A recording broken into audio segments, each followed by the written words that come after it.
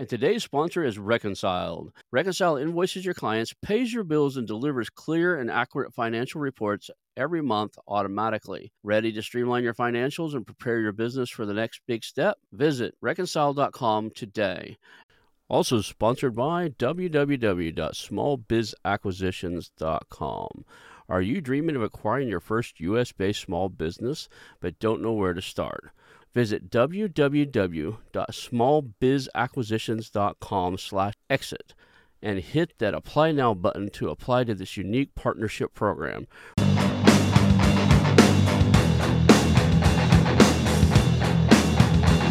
Hello and welcome to the How to Exit podcast, where we introduce you to a world of small to medium business acquisitions and mergers.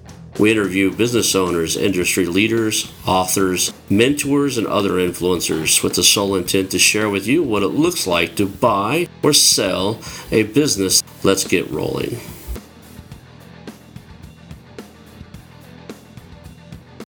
And now a moment for our sponsors. I want to highly recommend you get Acquisition Aficionado magazine. Every month, Acquisition Aficionado magazine brings you tactics for business buying and selling you won't find anywhere else. Learn firsthand from industry leaders who share their success stories, featuring in-depth interviews and stories from leading figures in the business acquisition industry. This multi-platform mobile magazine speaks to acquisition entrepreneurs wherever they are in the journey. And I want you to visit acquisitionaficionado.com today. Welcome to the How to Exit podcast. Today I'm here with Trish Higgins. She is a partner at Chinmark Holdings, and we're going to talk about holding companies, hiring people, finding the right people, the market in general. We're just going to have a good time today. Well, first of all, hi. Hello. Great to be here. Yeah, thank you for being here. I almost jumped right into the first thing. It's like, tell me your background. How did you end up in mergers and acquisitions, in a holding company?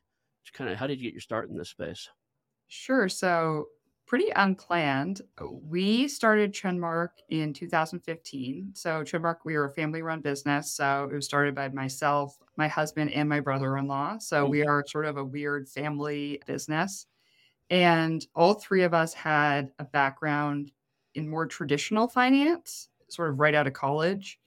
Nothing that was explicitly related to M&A. Sometimes people hear finance and they think that we knew everything. And like my husband knew a lot about trading currency, but that's not particularly helpful in M&A. So we sort of had a finance-ish background more in the public markets sector. And we all sort of in different ways felt like we wanted to do something a little bit different. It was sort of in our mid to late 20s, we looked around and we're like, is this really what we're going to do for the next 20 or 30 years? Like, it just didn't feel like the right path for us. And so this idea of, hey, maybe we could buy a small business, and there are these businesses out there that have been around for a long time. They have really interesting cash flows. They're too small to kind of sell to your cousin, but too big to sell to a traditional private equity firm. This kind of idea we heard in a couple different places, and it just really resonated with us. So we didn't have this big grand plan. I mean, it started with just Googling how to buy a business and looking at all the normal websites like Biz Buy Sell and all that stuff. And we were still all working in our jobs, sort of traditional jobs at the time. And as we spent our weekends and evenings on this idea, it became more and more interesting. And finally, we said, okay, this is actually what we want to do. And from the very beginning, we always said we want to buy multiple of these businesses and use the cash flow to buy more. And so it started off as a very sort of incremental, organic idea. And when we bought our first business, it was the first time we'd ever done an acquisition ever. So really learning by doing, a lot of learning by doing. And then when we had our first company, we never managed anybody. We never done anything. So it was all pretty brand new. So we just stumbled into it because it sounded like a lot more fun to spend our time in this world of sort of small business M&A for the next 20 or 30 years than it did to sort of stay in a traditional finance job. That's really cool. And I like that you're humble enough to go, yeah, we didn't know everything, but we just figured it out. I have too many people, like I kid around. One of the guys, like, I think I got this pretty nailed down. And I was like, look, dude, I've got a master's degree. What I always joke around is I got more college degrees than the average fool should have. I've got a master's degree in marketing. I've freaking taken 2 courses, like full-blown, like, courses on this. I've interviewed 160 people, and I still consider myself a newbie.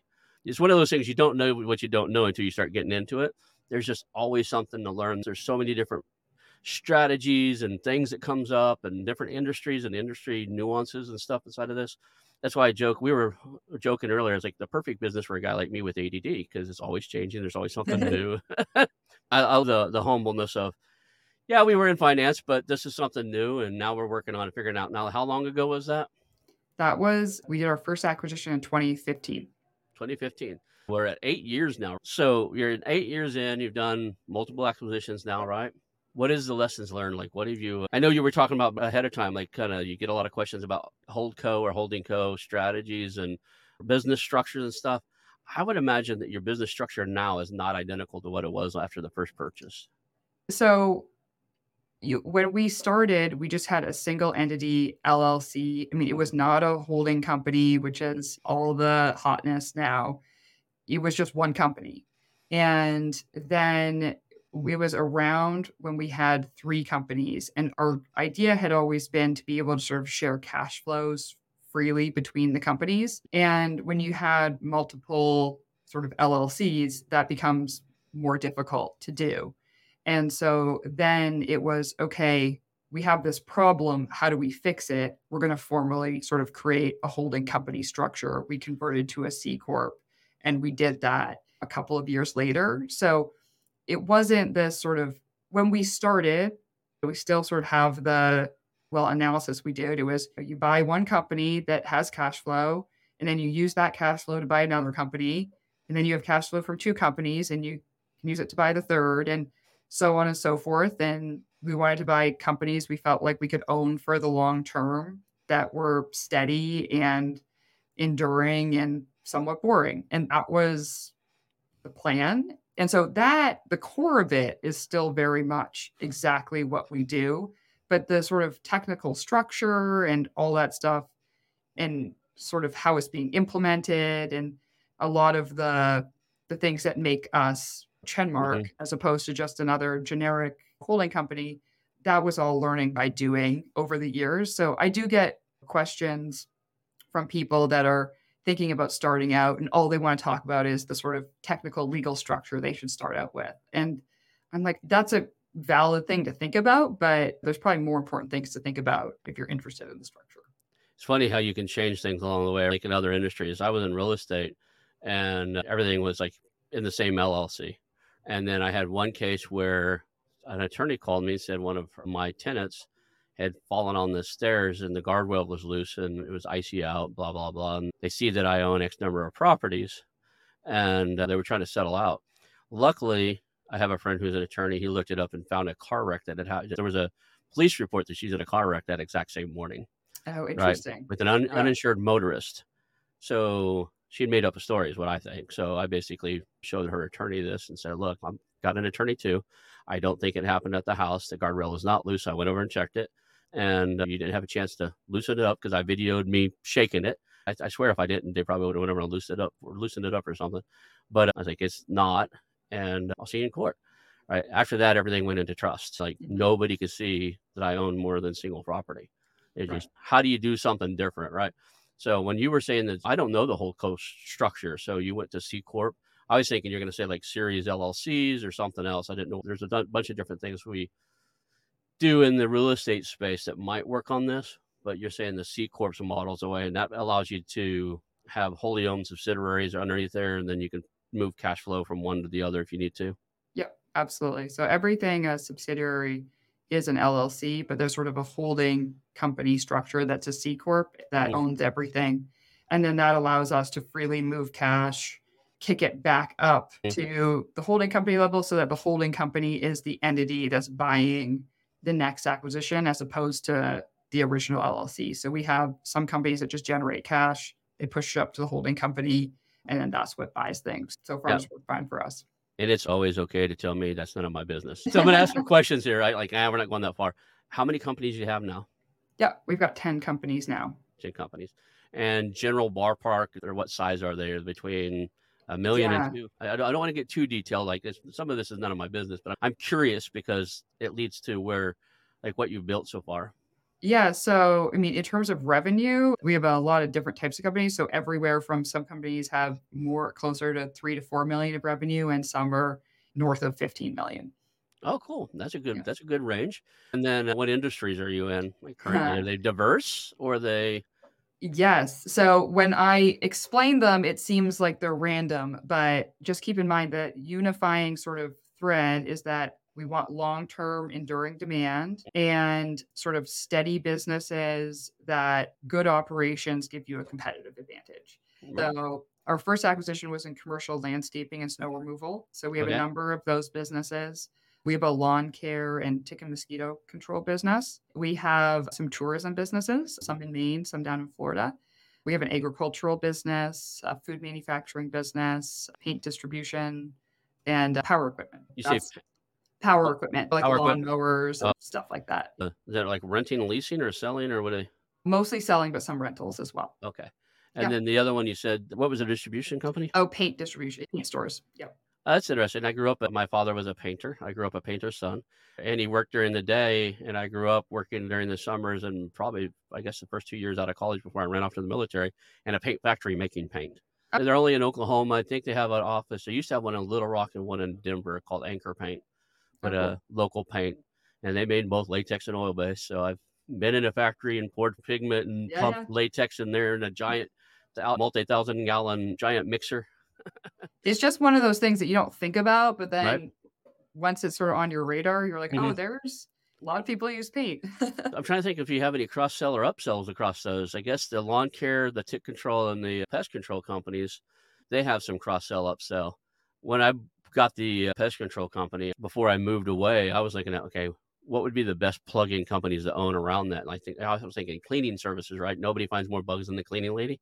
And then handyman services, because one of the biggest ways to keep bugs in and out of a property is exclusions. The change thresholds and stuff. So your criteria pretty much is it runs really well, it's got some longevity, and the numbers are there, the finances are right. And I guess that there's some safety in being really diverse in that if you have a downturn in tourism for a while because of COVID, you've got other companies that can feed that if that's what you want to do, right? Yeah, so that kinda comes back to our backgrounds a little bit because we were more in the public markets, and portfolio construction in that world is kind of what it's all about, and Mhm. that was our background, and so we came into it with the mindset of okay, businesses generate cash flows. The more uncorrelated those cash flows are, so the more diverse your portfolio, the more valuable that stream of cash flows is to your portfolio because it's Yeah. more durable. So it's sort of the in the finance or markets world, it's your Sharpe ratio. It's sort of how much return are you getting like per unit of risk, essentially. And so we Mhm. definitely use that sort of framework when thinking about getting into the small business world, where we said, okay, each individual small business has a lot of idiosyncratic risk. Like anything can happen. It's a crazy world. But a portfolio of small businesses can actually be incredibly durable. And so that was the theory and sort of what's been a guiding principle for us going as we've grown. And it was interesting to see it play out, especially in COVID, was probably the biggest sort of test where Mhm. we certainly did have tourism businesses that were impacted, but food manufacturing did very well because we supply grocery stores and everybody was going to them because no one was going to restaurants. And then home services, landscaping, and all that stuff did very well on the residential side because everyone was at home and looking at their backyard and saying, this needs to look a lot nicer. And so then overall, we did okay. And that is one thing we're very focused on building is something that is sort of resilient in any sort of economic environment. So we don't Mhm. necessarily need to be the top performer in any one given year, but our theory is that then if you look at our performance, hopefully over a 10 or 20-year time frame, our consistency will be sort of the hallmark of our performance. I love that you took that from your finance and portfolio building and applied it to this because a lot of people are like, I need to build things that have correlation, and they're thinking more strategic. I can upsell, cross sell, I can do that. But you're looking at it from a financial point of view. That's why I kind of smiled real big when you said it because it makes perfect sense knowing your background and your long term vision. almost probably a better way that most people should probably look at it, as opposed to, I want 15 lawn care places and 10 pest control and a couple of home cleaning services that way, because they all work together and we can share clients and sell it. Like, yeah, you get one disruptor that moves into the space. It'd be like owning all the mom and pop five and dime stores when Walmart moves Right. into town. Yeah. Yeah. Yeah. It's sort of one of those things where I think we have tried to be very conservative with everything we've done. Mhm. So we're always thinking about margin of safety. If something goes wrong, what's going to happen? The big goal for us is to make it through whatever comes our way. And so that has definitely led us away from saying, hey, we're just going to focus on one industry or one geography or pay higher multiples because we really like that type of company, really focused on just being conservative and consistent, which from when I talk to small business owners that are looking to sell, there are some that want the top price for sure. And we generally are never at that. But there are others who, if they care about sort of the long term sort of viability about their company, kind of like what happens to the company after they sell, then we tend to be a good fit for them because we can point to saying, hey, you know what? The reason I'm not paying the highest price for your company is because if I do, then that generally implies I'm using a lot more debt to buy the business, which means maybe a better financial return for me if things work out. But if they don't, then it's just going to go into bankruptcy and people are going to get laid off. And I'm just making a lot of these types of bets, and some of them work out and some of them won't. Right. And there is a reason why we don't pay high multiples, and it's so that we can be good long-term sort of stewards of businesses, which is we have a different orientation, I think, than some other buyers. And so sometimes that resonates with sellers, sometimes it doesn't. Are they all geographically as diverse, or are they all in one general area? Yes, they are all over the place. So we do have some concentration in New England because that's where we started. But we have two companies in Western Canada, and we have a company down in Tennessee and down in Florida. And so we really look all over the place. Okay. So let's talk about, you've got them, they're all over the place. You guys are currently searching still, or are you still looking for other acquisitions? Yeah, so we're still looking for other acquisitions because we're still sort of very focused on using the cash flows that the companies produce to buy more businesses. We're not really using the earnings from the business to fund a fancy lifestyle or anything like that. And Right. so we're still very much in our goal is how do we increase the equity value of Chenmark, and supporting the companies we own is the first priority. And then the second priority is buying more companies. So definitely still looking for acquisitions, pretty active. I think we're lucky in that I think it's easier to buy businesses once you own businesses because I think that we can generally talk sort of the operator talk with small business owners that are looking to sell and not necessarily sort of painted as like a financial buyer in that way. So we meet a lot. We end up getting a fair amount of inbound, particularly from industries that we already have ownership in because people talk. And we do outbound as well. I wouldn't say we're quite as aggressive with our sort of outbound effort as maybe some others.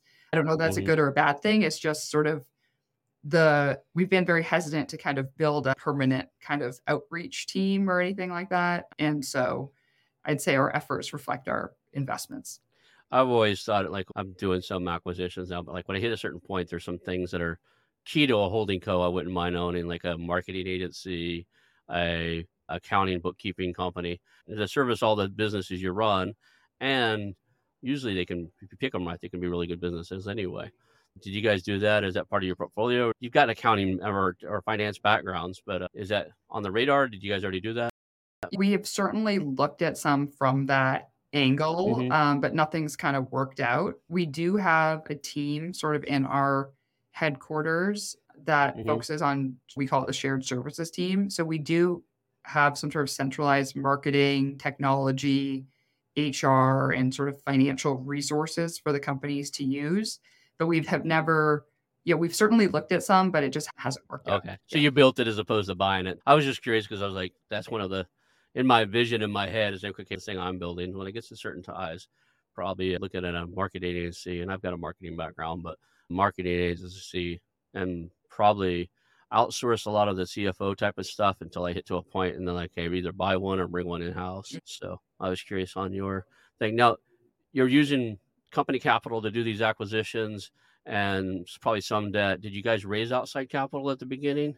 Yeah, well, when we started off, we used our own and some friends and family capital to get started. And then since then, we've been sort of internally funded. I will say that in 2015, I would not say that investor appetite was high for giving money Mhm, to a husband, wife, brother, brother-in-law combo with no experience creating a hold co. Appetite was pretty low. So we were mhm. sort of forced to play with or to work with what we had. And it probably helped you because you don't have the outside the reason I was asking that is I was gonna ask you if you have the outside pressure to liquidate things. In the space I'm in, which is online media holding company, I interviewed one of the top guys, and then within a few days, he actually sent me an email trying to sell me one of his holdings. He sent it to everybody, but I was on the list. And I was like, "Why would you sell this?" He'd already turned it around, so it wouldn't be an acquisition for me because it's at its peak. He's really good at doing what he's doing. I didn't have any room for improvement. But, I started thinking about it, and I realized he raised money to do it, so now he's got investors who want to be he made a commitment 3, 5 year, or whatever it was, and now he's gotta sell a really good holding, something that's really profitable, he actually loves running, or buy out his investors, and if he buys out his investors, he has to at least market to all of us and see what the price would be to buy it out.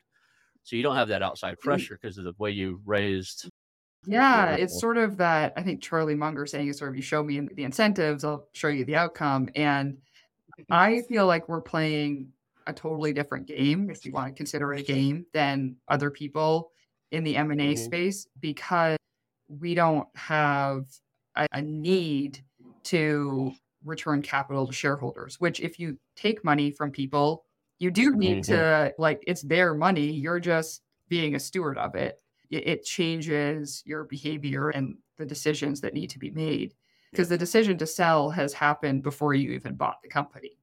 Whereas for us, I don't know that we would never sell something. I can't really say that. You don't know what's going to happen. everything's for sell at the right You price. know, but like it's not our intention. And when we are underwriting, we're not modeling an exit. We're just modeling Mhm, cash flow yields over a long period of time. And like that's what we're focused on. So we don't spend any time thinking about selling. That's just not cool. what we do. But obviously if somebody came along and was going to pay some sort of stupid price for something, like we'd certainly talk about it. Like the answer might still be no, but it's our Right. jobs to be capital allocators. You have to talk. Just declare it here and let's see if there's any billionaires out there that Yes. try to prove you wrong. She said she'll never sell. Yeah. Yeah, exactly. Prove if you're listening, Lon, write a $1 billion check. I bet she does. I bet she Yeah. sells. And then turn around and build something bigger and better. Sorry, I'm laughing about that. I do want to get into, we talked a little bit about the show. As a whole co, one of the best things that you have to perfect is having the right butts in the right seats, right? And knowing what a good operator looks like, especially when the owners want to retire out and leave. What does it take to run that type of company? What are the industry knowledge base that the person has to have? And then what makes a good operator? And we've done it wrong. Some friends and I have got into some businesses and picked the wrong guy to run it, and it hurt. We've done this for a while there. I was every person I put on the show is like, "How do you hire a great operator?" I'm curious on if your answer is any different than theirs. So, question is, how do you hire a great How operator? do so I'll tell you how not to hire a great operator first, because we have done this and it is hard. Is that if you have a deal that's about to close and you don't have Mhm. anybody to run it, and so then you just go out looking for somebody who seems to Right. fit the bill and you have time pressure and you can overlook a lot of red flags about, hey, maybe this person's not the right fit for this job, but if I don't hire them, I don't have anyone to run the company and I want to close the deal and it'll be fine. And you can explain a lot of things away. And so I think that what we have found, because we certainly have made mistakes in this realm. I think it's hard to do, and we're certainly by no means perfect, and we'll continue to make lots of mistakes. But the number one thing is, I think, giving ourselves time to get to know a person so that we can make sure that they align with us from first and foremost, like a values perspective. Like, do we want to operate and conduct ourselves in the same way? Like, do we trust each other? And then also then, okay, great, we have this sort of you're one of us, like we're both trying to achieve the same thing, then also be able to evaluate the analytic capabilities. Like then this is a person that I trust in terms of treating people properly and that sort of stuff. But then do I also trust their analytical capabilities? You're right. Cause you could have really great people, but like that can't Mhm. do the job.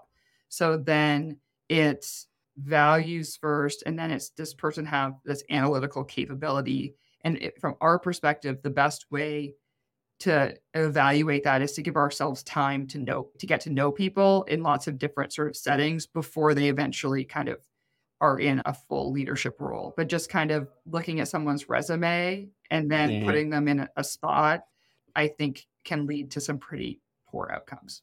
It by I, no uh fault of those people, right? Just not the right fit. I like to joke around and say there's no such thing as a bad employee. Some people would just be better off employed somewhere Yeah. else. And I used to joke around, I've had the managerial responsibility at certain companies for over 100, almost 200 employees, and you bring in people and they just don't work, and I'd have to go to HR and say, "Hey, I'm letting so and so go." "Well, you've only been here for 2 weeks. What happened?" And I was like, "They interviewed well." That was my answer. I'd just walk out. It's like, "They interviewed well." And then I'd leave because I explained it to her twice already. She knows what I meant by they interviewed well.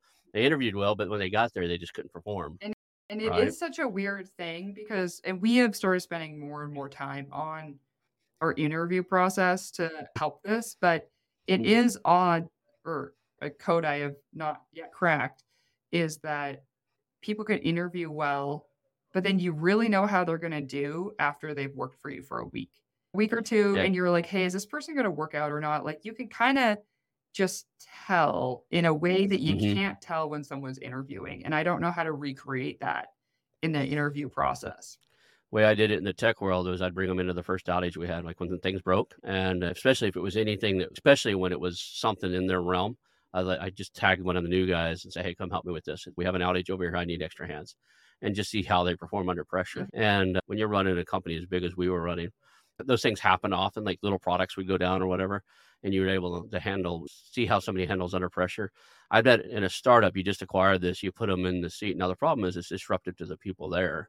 You put an operator, somebody who's the general manager, CEO, whatever title you want to give him temporarily until you know he's the right person, and then 2 weeks later, you gotta let him go. That is just chaos to Mhm. people. Yeah, it's hard, and then it makes you seem like you don't know what you're doing, even though that's the I right long-term decision. Yeah, it's all I was you said the same answer that everybody else did, by the way, so you win the okay, prize. good. There is no magic answer to Yeah. this question. It's a tough thing to hire for. The other question I has is a holdco. Do you have anybody, you or your husband or your brother-in-law or anybody on staff that just could operate anything, and that's the guy that has to go run it until you get the great person? Yeah, I mean, definitely when it started, there was one situation where my brother-in-law had to I think he's a fantastic operator, right? Like, really a Mhm, great operator, and so he stepped in twice to different companies when we had sort of nobody to run it or we're looking into that. And I've run a company for a couple of times myself when we didn't have anybody to run it, and part of our sort of evolution and our thinking about this is okay, that he did that first, and then I did it, and then it's like, okay, well, we can't keep buying companies because there's nobody to run them. Like, we can't run multiple companies at once for the long term, and so kind of goes back to that same thing with the converting to the C corp thing. It's like, okay, well, now we've come across a problem. How do we mhm, solve it?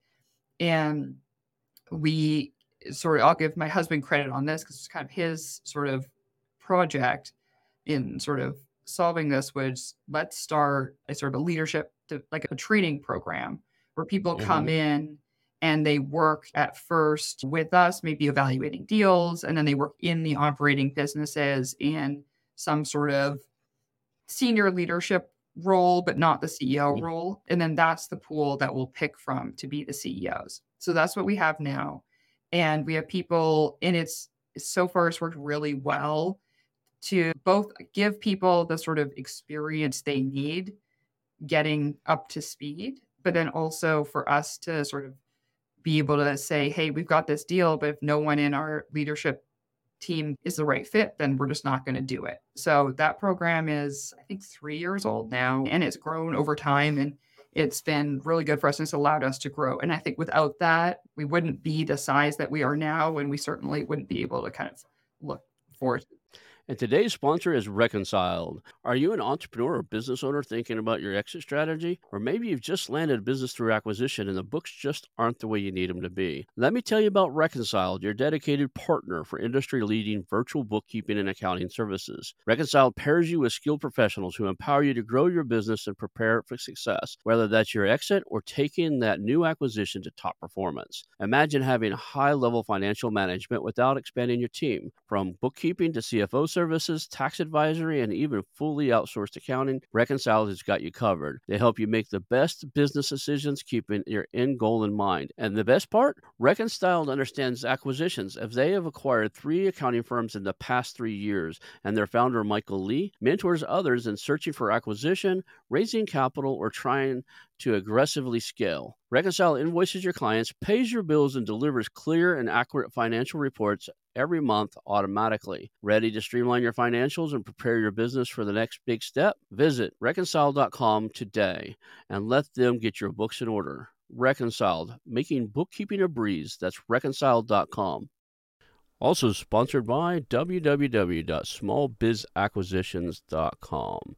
Are you dreaming of acquiring your first US-based small business but don't know where to start? Well, we've got the perfect solution for you, Small Biz Acquisitions. Led by the nation's leading small business buyer, Robert Nance, Small Biz Acquisitions offers a partnership program that gives you the keys to your dream business in as little as 90 days. Imagine having expert one-on-one guidance, personalized mentorship, and even financial support from proof of funds to help with that daunting down payment. Yes, you heard that right. As a partner, they'll help you overcome the financial barriers so you can focus on what really matters, buying your first small business. If that's not enough, you'll have access to their team after the acquisition for continued support. So what are you waiting for? Take the first step towards small business ownership today. Visit www.smallbizacquisitions.com/exit and hit that Apply Now button to apply to this unique partnership program. Remember, your dream business is as little as 90 days away, and don't miss the golden opportunity. Robert only takes 5 new partners each month. Apply now. I love it. You leaned on your agricultural business, right? Instead of hiring operators, you're growing them. Exactly. Yeah, Exactly. we'll just grow them right here. And there's some rapport that goes along with it. They've worked with you, they've worked beside you, you kind of see eye to eye. You can't get that from somebody off the street, right? We've traveled together, we've Mhm. gone to retreats and holiday parties and dealt with good things and bad things. By the time someone becomes a CEO, we know them as people. We typically know their families. Often we have people who join us and they're single, and by the time they come CEO, they're married and they have a kid. You get to know them. And I think that's really important. And we now say it's slower because you do have, and it's a big investment. I think, at least for me, I really dislike overhead. I kind of manage our overhead budget and I don't like overhead. And I think shifting our mindset around, okay, this program is almost equivalent to if you're in a company and you're buying a new machine or something that's going to help you grow and work more efficiently. The leadership training program it's in the same bucket. It's an investment that we're making in people that maybe in the first 6 to 12 months doesn't pay off. But if we can bring someone in and train them up to be a good CEO, then if I take a slightly longer sort of perspective on it, then that investment will pay off time and time again. So I think shifting, at least for me, my mindset around this training is an investment, not necessarily just a cost on the P&L. Right. For me was like, at least emotionally, like a pretty big hurdle to get over, but it's been a great investment for us to make. And it enables you to make acquisitions you may or may not have made otherwise, right? Or you would have tried to convince the owner to hang around for a little while longer and that type of stuff. I like what you're doing there. What about like knowing the right butts in the right seats of people there? So the CEO is one thing, but a lot of times there's other shifts and other things that happen when the company's acquired. There's employees that are just staying there because of loyalty to the owner. They leave. There's some turnover with every acquisition. Mhm. Do you guys have people you lean on to get those positions filled fast, or do you just got really good at recruiting people? Or Yeah, I'd say it's a mix. And so typically, if we're looking at an acquisition, we'll have the CEO come in and then one person who's in sort of stage 2 that's usually filling a hole. But then our kind of goal is to always have enough people in the pipeline so that if there is an unexpected departure, that we Mhm. can then go back, go to the pipeline and ask people to move into things. And so it's a fair amount. It's actually a pretty dynamic thing Mhm. because somebody hands in their resignation or you have a performance issue and you're like, okay, well, who can go be the whatever of this company? Mm. But I think so far, what we've really realized is before we had this program, if you have no talent bench, you have no bench depth, Right. then either you make a lot of compromises you wouldn't otherwise make for people who aren't the right members for the team because you have no one to Mhm. replace them. So you can people can get away with bad behavior or unreasonable compensation demands or all those things or just lack of performance because you're scared that you don't have a replacement. And so we found that having this pipeline gives us the ability to say, okay, hey, this person is not the right person. And we think at least we know this person better than a person we'd hire off the street. And so we can try to fill the hole there. I think it's pretty clear when it's not the right, like when it's a bad fit. I think that's very clear. And I've heard this a couple different places. When it's a great fit, that's also pretty clear. I think the Mhm. hardest cases is when it's sort of like a B minus. Like it's kind of a fit, but it's not great. And then it's kind of how do you deal with that is still something we struggle with. But I think we've gotten a lot better at when it's not the right fit because you can just feel it when it's not the right Mhm. fit. Then you act to your point, you act quickly and then you figure it out from there. I think a lot of people are scared about making those moves. I think we've realized that typically your gut is right. And if you make the move and you can usually figure out a solution that ends up being better. Yeah, I've noticed that almost every company has one or two guys who are just there because the owner's afraid to fire them because they know this or that, or it's weird loyalties, right? Their father worked here. Yeah, he's kind of a slack off, but his dad retired from here and I owe it to him. In the back of my head, I'm like, I don't. All Yeah. right. So we talked about what you guys look for, acquiring the companies. How do you find the best talent? What's some lesson learned? Like, what do you know now that you wish you'd have known day one on this process? For the talent specifically? No, just for anything in acquiring these businesses Oh, are diverse across the you've done so much at this point, you got a yeah, lot of knowledge, you've learned some lessons, and there's gotta be a few of them that I wish I'd have known this on day one, right? sure. I mean, it's sort of like one of those, if I'd known everything, then Might not have done it. yeah, well, might not have done it, but also, like, even though, like, the mistakes we've made have been painful, they've all resulted in learnings and creating something better. Mhm, So, the employee training program that we have mhm, now, it has been really great for us, but we couldn't have created that before we started. We had to have some really terrible experiences and make some bad decisions and struggle with it to be able to create it. So I'm a firm believer that you kind of have to go through the struggle a little bit to be able to create something unique. Otherwise, you could just get hold co off a shelf and it would all be the same. And yeah, that's not special. you gotta have a few of those, I'll never let that happen again. Yeah, yeah, exactly. But in terms of lessons learned, I think one on the M&A space going in and something in this world, and I don't have experience in big deals. I can't Mhm, speak to that, but I get the impression that there's sort of a code of conduct. All your lawyers are generally experienced in deals of this size, and mhm, there's certain things that are agreed to be acceptable and not acceptable in sort of bigger M&A. Whereas in the small business world, you can really get anything. And you can get a seller who hires a trust and estate lawyer because it was his best friend in elementary school and he trusts him and that person can know absolutely nothing about M&A even though they're a lawyer. So I think especially coming from these sort of big finance stuff where there's mhm, sort of a level of I don't want to say professionalism, but a level of kind of like what's right, what's acceptable, what's not acceptable. And I went to business school and took a negotiations course. And mhm, I think that one thing I've really learned is things are a lot different in the real world. And I like that. I think yeah, it makes life interesting. And even when these crazy things happen, like I think that's is just part of the experience, makes my life more interesting. But sort of understanding that when you're negotiating a deal with somebody, they can have very emotional responses to things that may have nothing to do with the specifics in your deal, but just about the emotions of selling their business. Their advisors may be out of their depth, and because they're out of their depth, act in irrational ways or erratic ways.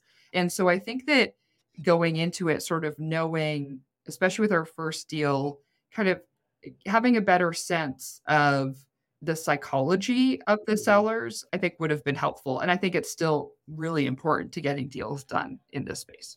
I won't say how many times, but I can tell you for sure I've had to call the seller's attorney before and say, "Look, you're not helping this guy at all. You're actually hurting them.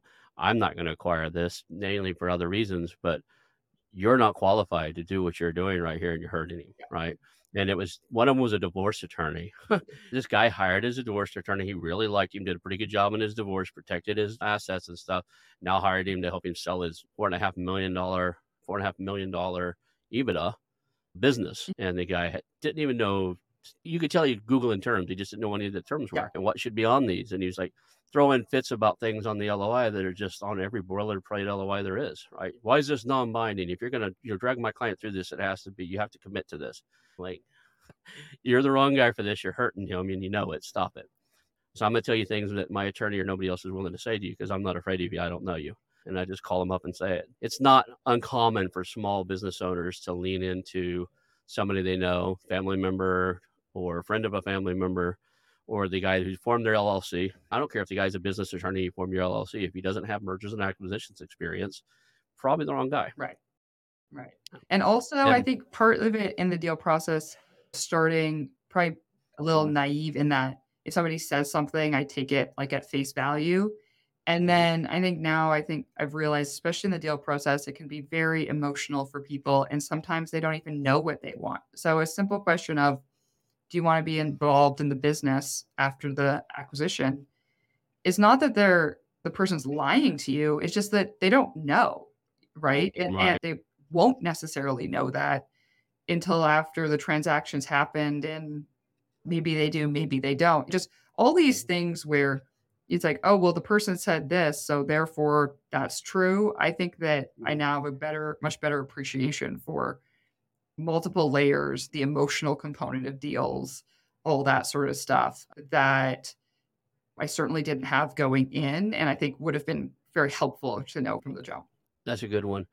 So on the emotional side, the seller's reluctance, and I've seen quite a few and heard a lot of people on the show tell me quite a few deals fell to close it at the final line because the seller comes up with something weird. And when you really boil it down to, I've called a couple of sellers out because they said who they were, and I called them up. They wouldn't go on camera, but I was like, "Why did you not really sell?" And nobody gives you the first answer the first time, but I'm trained in NLP and a bunch of other stuff, cognitive behavioral therapy and stuff. So Mhm. I dig in a little more than most people. So when they give you the answer, like one of the guys, like, he wanted to take the sign I had, and that sign's been in my family over the bar, and that sign's been in my family, given to me by my great grandpa and stuff like that. And I was like, really, the sign? And you just go silent. Like, you just reinforce the question. And if you do it two or three times, like, yeah, that sign was given to me by my grandpa, blah, blah. Like, cool, by your grandpa? And just let them tell the story. Eventually, he's like, I don't know. I guess the real story is I didn't know what I want to do next. I was just like, and they'll go plastic because they get it that you're not buying it. I'm not saying anything rude or anything. I approach it differently. So I do the same thing when I'm on the phone with sellers. It's like, if we get this done or when we get this done, what are you going to do next? Going on vacation with my grandkids, 15 years straight. Don't they have something they need to do? And they're like, no, just like, okay, what are you going to do after that? And we got to build a vision. We got to understand what they're going to do because otherwise they're not going to go to that end. If they don't know, there's a pretty good chance that, you're going to have issues towards the end. Yeah, I think And if I were gonna chart out, like, the emotional volatility of the owners, it's sort of like straight, straight, straight, and as you get closer and closer to the close date, it, like, spikes. And then all yeah, these you can think, "Oh, we're a week away from close, and everything's done, and all we need to do is just transfer some funds, and it'll all be good." And then, like, that's a trap as far as I can tell. mm, Like, something is gonna happen in the next 5 days, and the seller's gonna come up with some it's like sometimes I think when these crazy last minute requests come up, it's because they're scared or they don't actually want to sell or whatever, and they're trying to sabotage the it deal. is. They don't know what to do next, and they're thinking, "Oh my god, I've gotta stop this. I don't know what I'm gonna do next." Or they realize that the money isn't what they thought it was, Yeah. right? $2 million sounds great until you realize you are making 100K a year. You're 65 years old. when you're 75, even if you just paid yourself and maybe you made $1 million after tax after the sale and figured out the tax and everything else, 10 years from now, that's gone. Your cash flow is gone. Yeah, you're not working anymore, Right. but are you going to adjust your lifestyle? If they do the math, that's one of the questions I Mhm. asked. Have you talked to a financial advisor, or will this transaction actually fund the future you're drawing for yourself? Have you talked to, I'm not that guy, but have you talked to somebody to make sure that Yeah. works? And then I think Yeah. it is surprising to me sometimes we've had some situations where it is that very last minute, and that's when they Hmm. talk to their tax advisor, and their tax advisor will say like, "Well, either this structure that you agreed to doesn't work for you or all these other things," and it can really it can be a bit of a wild ride. So, I think that part of it though going into it and this kind of the lessons learned is to have a bit more you can expect these things, you can have some more Hmm. patience so that when you know they're gonna happen, and so then when they Hmm. do happen, you don't react in this, "Can you believe this person is doing this?" And it's like some sort of like you don't take it personally. It's more of a like, It, "I understand you're going through something right now, and let's yeah. see if we can work through it." You get to that point where you're like, "Oh, it's this again," and you can just like, "Okay, I was kind of expecting something." So, Yeah. yeah. What is the solution to? I mean, I'm no licensed therapist or anything, right? You can't be the coach and you can't be the therapist. Number one, because you're the acquirer, and that's they're not going to have that. Rapport is one thing on a business transaction, but to get inside of their head, how do you walk them through that? How do you just give them time? So when you see these difficulties arising, do you advise like maybe you should talk to a financial advisor or maybe you should talk to a therapist or Yeah, I think one is the suggestions, but you know what? Mm, It's sort of one of these things where another learning is that we can both be talking about the same thing and have the same conversation and walk away with two completely different takeaways. Because I really yep. think that, especially when emotions are high, people hear what they want to hear. So Hmm. going back to someone and saying like, "Well, we had this conversation, like, and you said Hmm. this," is not really like a useful thing to do. So I think that one thing we found is that as you get closer to the close date is talking about it in the past tense and talking about the not like if the deal closes, but when the deal's closed or like, okay, well, the deal's done and now we're just doing like the administrative stuff. So trying Hmm. to talk about it and the conversations, have them sort of psychologically commit to this. We have already Hmm. agreed to everything. This is purely administrative to take a the Right. sort of like I think signing documents and, like, there's a lot of, like, culture around, like, the deal signing, and it becomes very significant, trying to, like, lessen that. So we've even done Right. things like, we're gonna have the closing dinner before we even, like, technically close, like, to psychologically move it, I think can be helpful, but then sometimes it's not like that's a magic thing.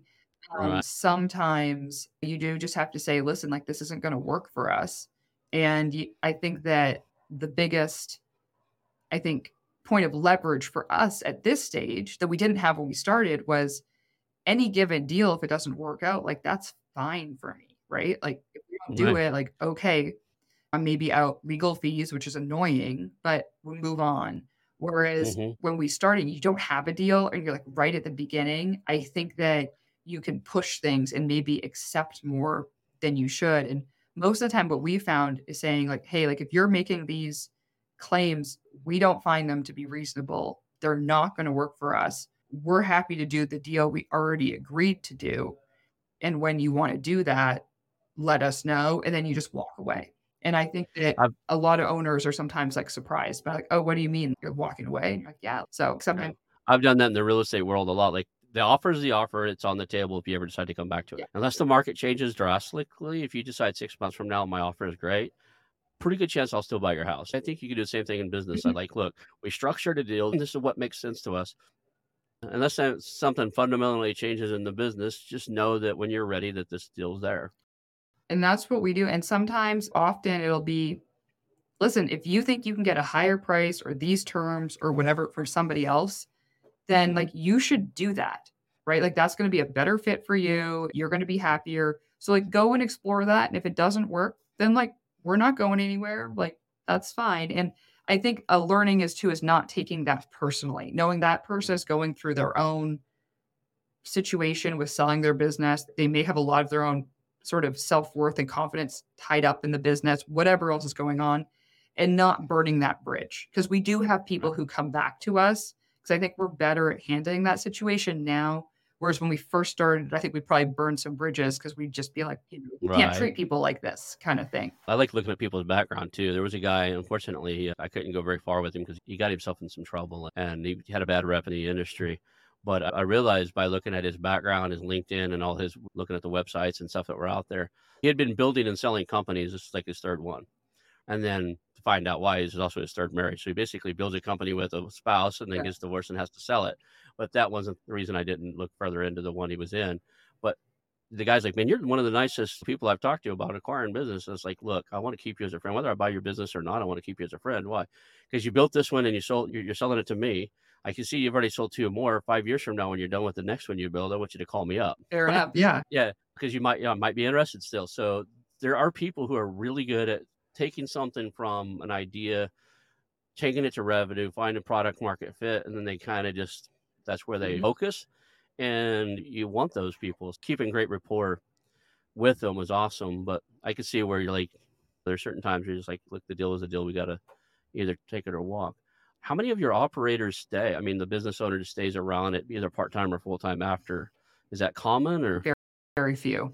Very few. very few? Most are looking to leave and retire. And we've just found that tends to work out better. Often people will stay on for some sort of transition phase or consulting or some sort of limited role. But even usually when somebody has a limited role, they kind of fade away.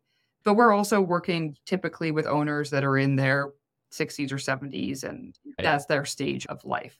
So I've always had concerns about like we had one where the guy was younger and he's like, look, I want to hang around maybe 15, 20 hours a week max. I'm doing professional golf on the side and I want to take more time into that.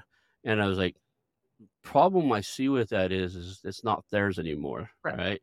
And they're still gonna wanna walk around and control it and tell people to do things like it is. And there were some clear things he was doing, like paying people out of the cash register. It was a fairly profitable, but they did detailing window. They did a bunch of stuff. We looked at a couple of these. We were actually looking at window tinting.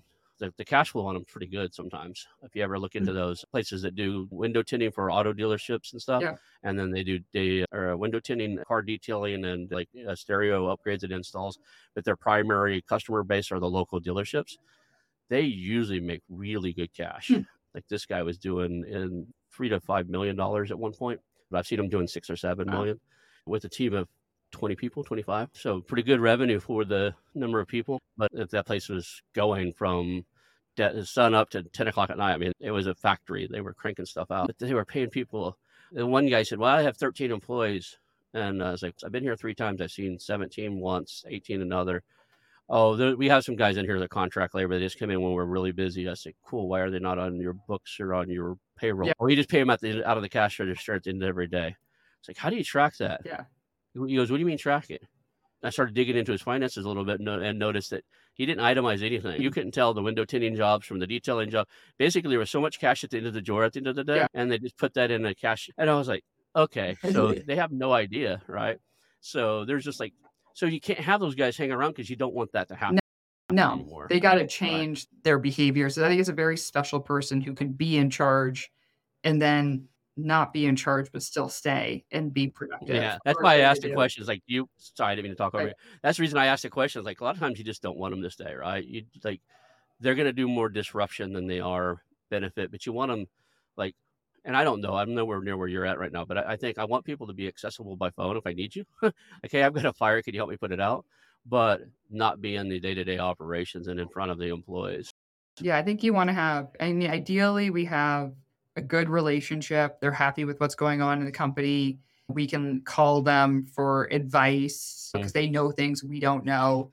But then ultimately, I think it can be confusing for everybody else in the company if it's kind of like, well, this used to be my boss and they're telling me to do something, but there's this other person. And I think it can be make it much more difficult, which is why we kind of prefer the kind of, yes, I intend to retire. I am just sort of consulting or kind of phasing out.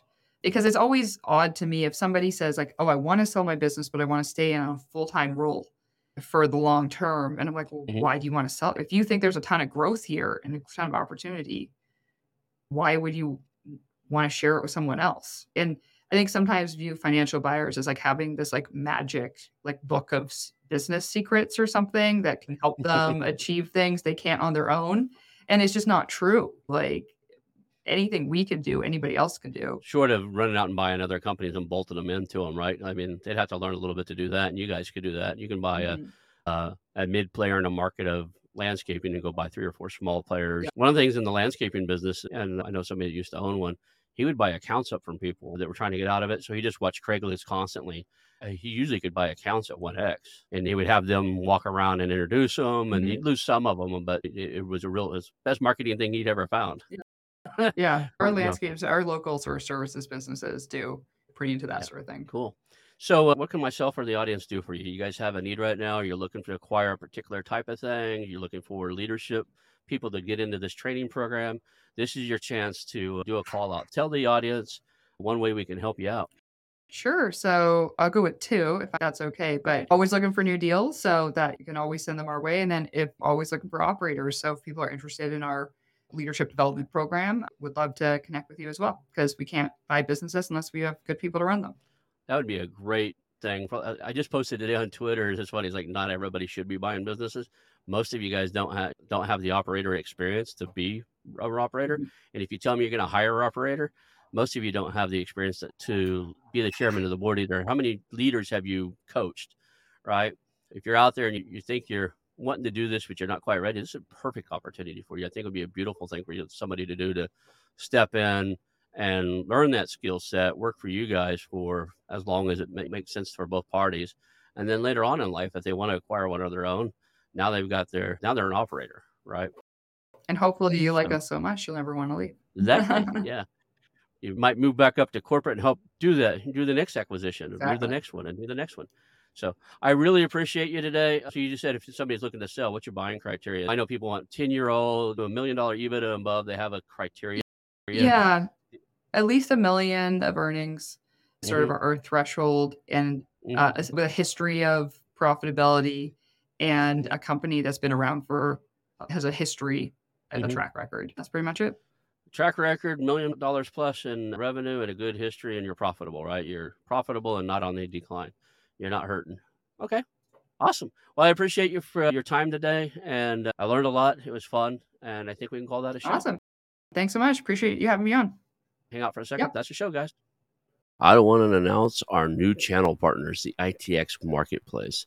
Since 1998, ITX has created $5 billion in value by selling more than 225 IT businesses in 20 countries. ITX works exclusively with IT-enabled businesses generating between $5 million and $30 million who are ready to be sold, and M&A decision makers who are ready to buy. For over 25 years, ITX has developed industry knowledge that helps determine whether a seller is a good fit for their buyers before making the match. ITX Mergers and Acquisition Marketplace we have partnered with has a proprietary database of 50,000 plus global buyers seeking IT service firms, managed service providers, Microsoft service providers, software as a service platforms, and channel partners with Microsoft, Oracle, ServiceNow, and the Salesforce space.